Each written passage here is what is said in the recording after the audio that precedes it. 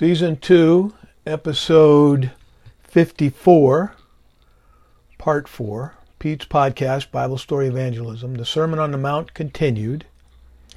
It's taking much longer to teach it than it did Christ to give it, but I appreciate A.T. Robertson's divisions, so I have all I can do to study this little piece of the pie each day, or each episode. Episode 54, Part 4, the practice of real righteousness, unlike the ostentatious hypocrisy of the Pharisees, and in almsgiving and sounding a trumpet and prayer on the street corners and just talking and talking and talking, fasting and making a big deal about it. I notice that a lot of people that fast, and I'm not one of them, and maybe that's a problem, but I do have the Holy Spirit. If the argument was, how can you fast when you have the Son of God with them? I'm telling you, I think they're going to be fasting, not necessarily by choice, but during the tribulation, the 70th week of Daniel, which I think this is in part targeted to. I think it's totally a Jewish thing. The transition after the apostolic age, which was all led by Jewish people, and then Paul's Gentile church came in, and all the epistles about how to run the church, and the church has been taken out before the rapture, and then we're back on the 70th week of Daniel, and they're going to need some instruction, and I think this is very much for their benefit, as well as the early church. Talks about the synagogue, things like that just do not play a part for us in our daily lives. Anyway, we're going to take a look at Matthew chapter 6, verses 1 through 18, on a level place not far from the city of Capernaum, a very mountainous area. Sea of Galilee, I keep telling you, is below sea level. And the Jordan River is below sea level, at least initially. Or no, finally. It probably starts up in the mountains and comes downhill and goes into the lowest point on the earth, the Dead Sea. So even though Capernaum is below sea level, it's 1,000 feet above the Dead Sea, as the Jordan flows downhill south. Anyway, all right. This is part 7, the Great Galilean Ministry, which goes up to episode, I should know that. I don't. I'll have to change that. Anyway, it goes up to episode 70-something. There's 164 episodes altogether, divided into 14 parts. And I really feel bad about reading all these numbers to you, and that's probably a mistake. But anyway, Part 4 of Part 7, which is episodes 52 to 54, and episode 54 is divided into 8 parts, and basically the choice, well, episode 54 is the Sermon on the Mount, which we are continuing today with Part 4 of 8 parts of episode 54. Based on A.T. Robertson's A Harmony of the Gospels for the Students of Life of Christ, copyright 1922, and C.I. Scofield's A Scofield Reference Bible, copyright 1905. It occurred to me you can download these PDFs or look at them online anytime you want. They are public domain because they are so old. They reached the cutoff, which is a few years ago. It was 1924. Anything before 1924, but that was a few years ago, so it's moving in our direction. Anyway, as time moves forward.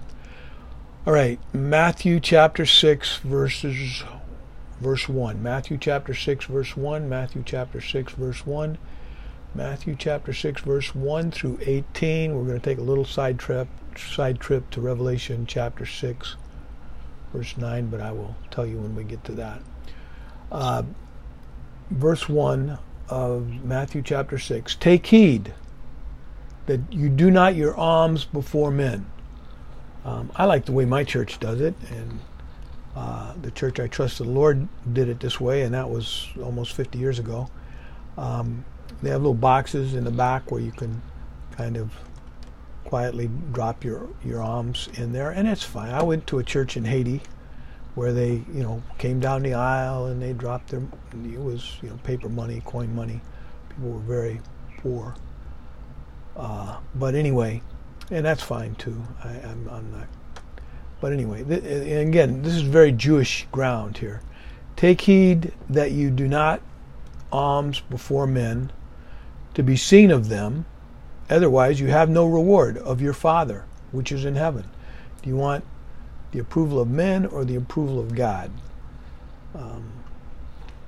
Verse 2. And I have to ask myself that question as well. Verse 2. Therefore when thou doest thine alms giving, do not sound a trumpet before thee, as the hypocrites do in the synagogues and in the streets, that they may have glory of men. Verily I say unto you, they have their reward. Jesus is absolutely on Old Testament ground, very Jewish ground here, talking to Jews. Verily I say unto you, they have their reward. Verse 3, but when thou doest alms, let not thy left hand know what thy right hand doeth. And I always struggled with that. My wife and I always talked about any major gifts we gave, or part of our tithe, or whatever. And sometimes I would nix her idea, and sometimes she would nix my idea, but most of the time we agreed on what to do. And towards later in our life, the tithe went to the church, and anything extra was extra. Let not thy left hand know what thy right hand doeth. I'm not exactly sure what that means, but it sounds like you could not let your wife know, but I just figured we're one person, and anyway, we did do it differently than it's recommended here. Verse 4, that thine alms may be in secret. I didn't have any secrets from my wife. That thy Father which seeth in secret shall reward thee openly. As my wife learned from her mother, you can't outgive God. I heard that all the time I was married. Verse 5, and when thou prayest, okay, we're leaving alms and we're going to prayer, which can also be with trumpets blowing and ostentatious. Verse 5, and when thou prayest, thou shalt not be as the hypocrites are, for they love to pray standing in the synagogues and in the corner of the streets, that they may be seen of men. Verily I say unto you, they have their reward.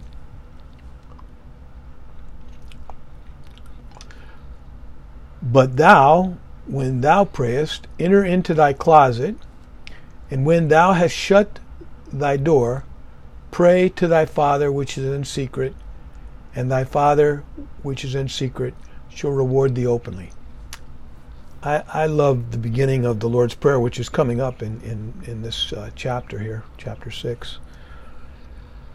I love the fact that it says, Our Father, because when I pray for, I look at hurricane maps often. I was hit by Andrew, a direct hit, right over my house. It was totally destroyed. It cost more to rebuild it than it did to build it the first time, and it was only 2.5 years old. But anyway, I guess if you listen to my podcast, you know I'm a little concerned about podcasts. Have not I commanded you, be strong and of good courage? Be not afraid, neither be thou dismayed, for the Lord thy God is with thee, whithersoever thou goest. I know Joshua 1:9, but at the same time, I like to pray for others, and I pray for Chinese, Vietnamese,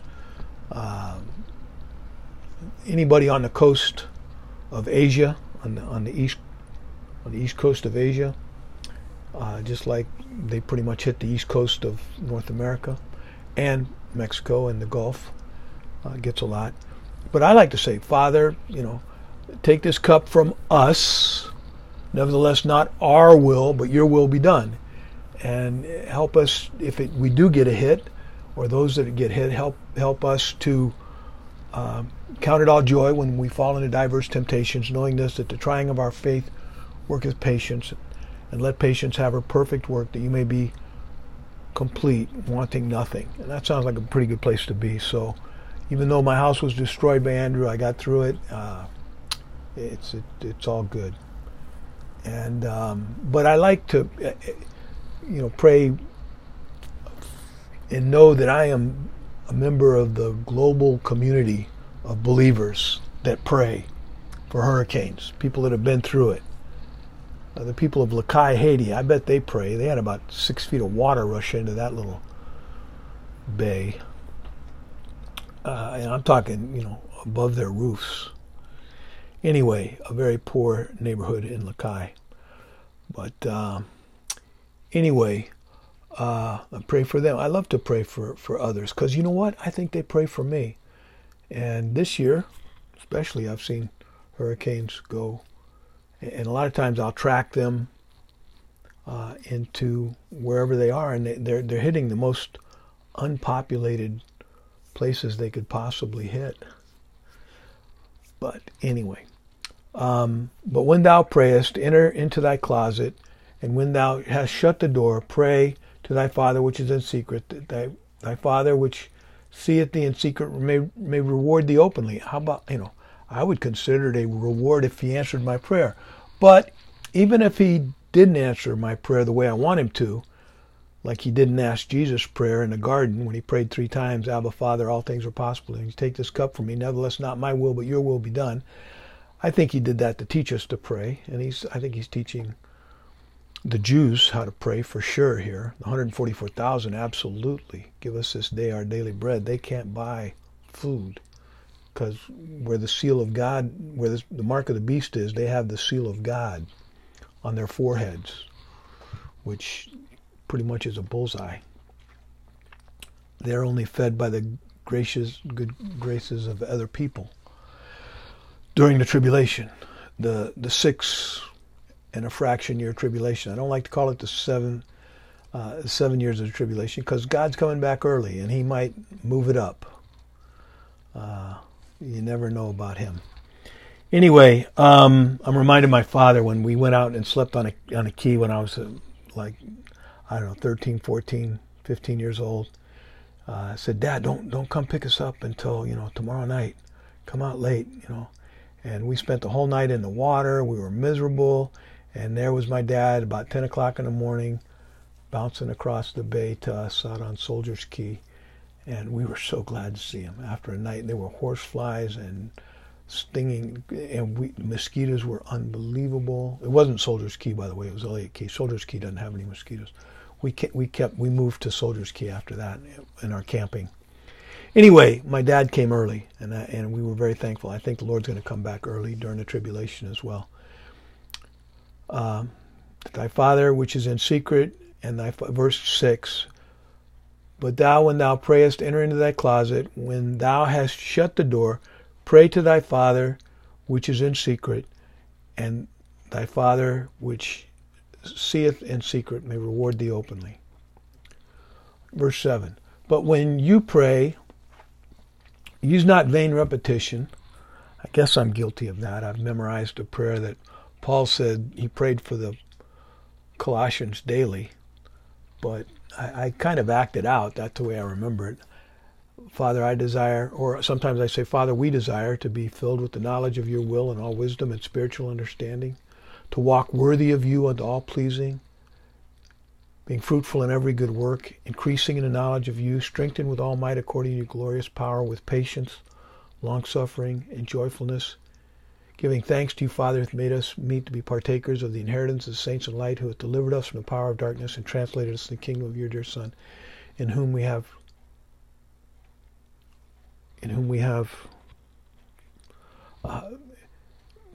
there you go. Well, it's not vain repetition because I don't have it memorized. giving thanks to you, Father, who hath made us meet to be partakers of the inheritance of saints and light, who hath delivered us from the power of darkness and translated us to the kingdom of your dear Son, in whom we have redemption, through his blood, even the forgiveness of sins. I almost forgot the blood of Christ there. But that's a prayer I like to pray when I wake up in the morning, when I've got things I need to be strong and of good courage about. But when you pray, use not vain repetitions as the heathen do, for they that think that they shall be heard for their much speaking. Be not ye therefore like unto them, for your Father knoweth what things you have need of before you ask. So these guys, pray a lot. They pray a lot in front of people, out loud.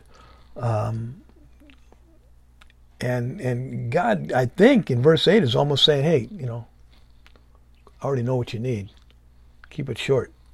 Anyway, maybe not. I love praying. I just really do love praying for hurricanes, for people around the world that are facing them, because I know how horrible they can be. And pray for people all over the world. Pray for people that are killing other people, that are hurting other people, that are whatever, that they'll come to Christ. For this is good and acceptable in the sight of God our Savior, who would have all men to be saved. I pray for their salvation.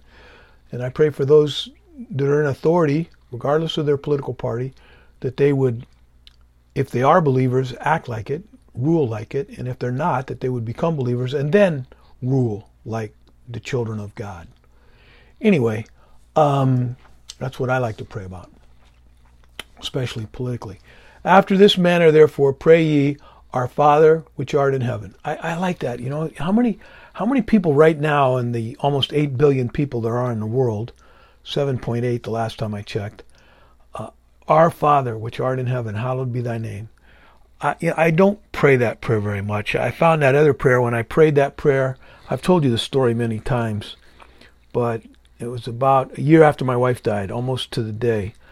I was praying. School was just starting again. My second year without her, I was feeling kind of low. And I said, God, I say the same things over and over to you. I never hear from you. Then I found my wife's Bible on my desk. And I'd been through all of her stuff that summer. And so, I put her Bible on my desk. But I opened it up, and there was a bookmark. It said Colossians 1:9 through 14, a way of life. And it was I just said it to you. That was Colossians 1:9 through 14. And I just felt like, wow, you really gave me this great prayer to pray. And less than 3 years later, I had almost a near fatal motorcycle accident, and was in rehab for a long time and bedridden for quite a while.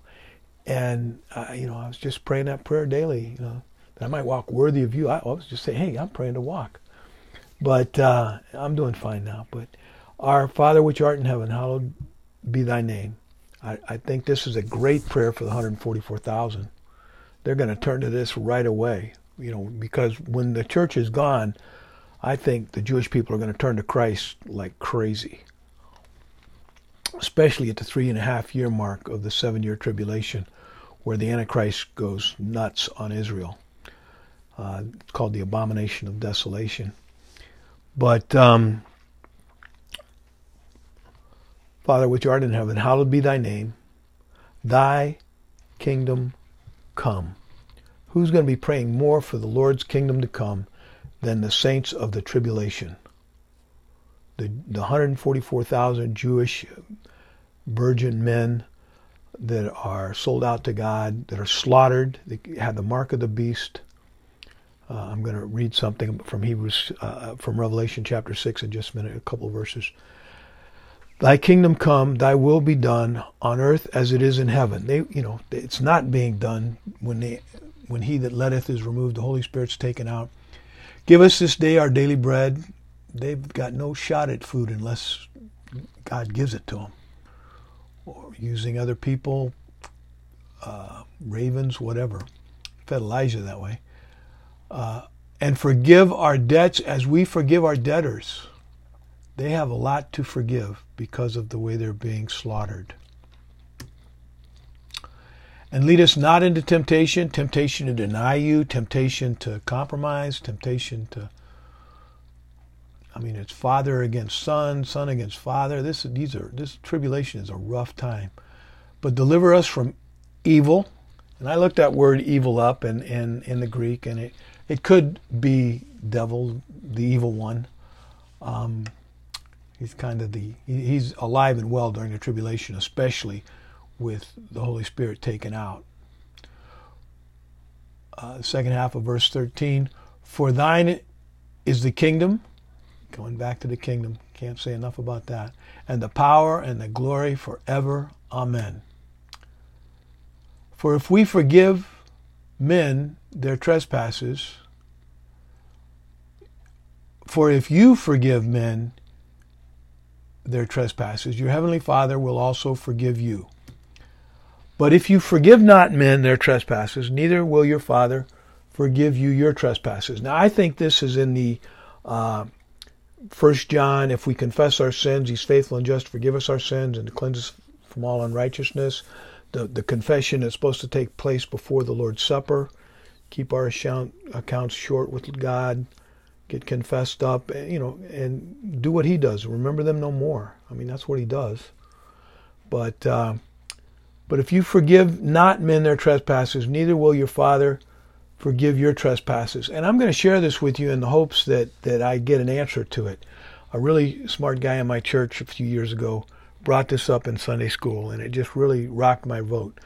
So if you take Revelation chapter 6, verse 9, if you would turn to Revelation chapter 6, verse 9, we're only going to look at verse 9 and 10.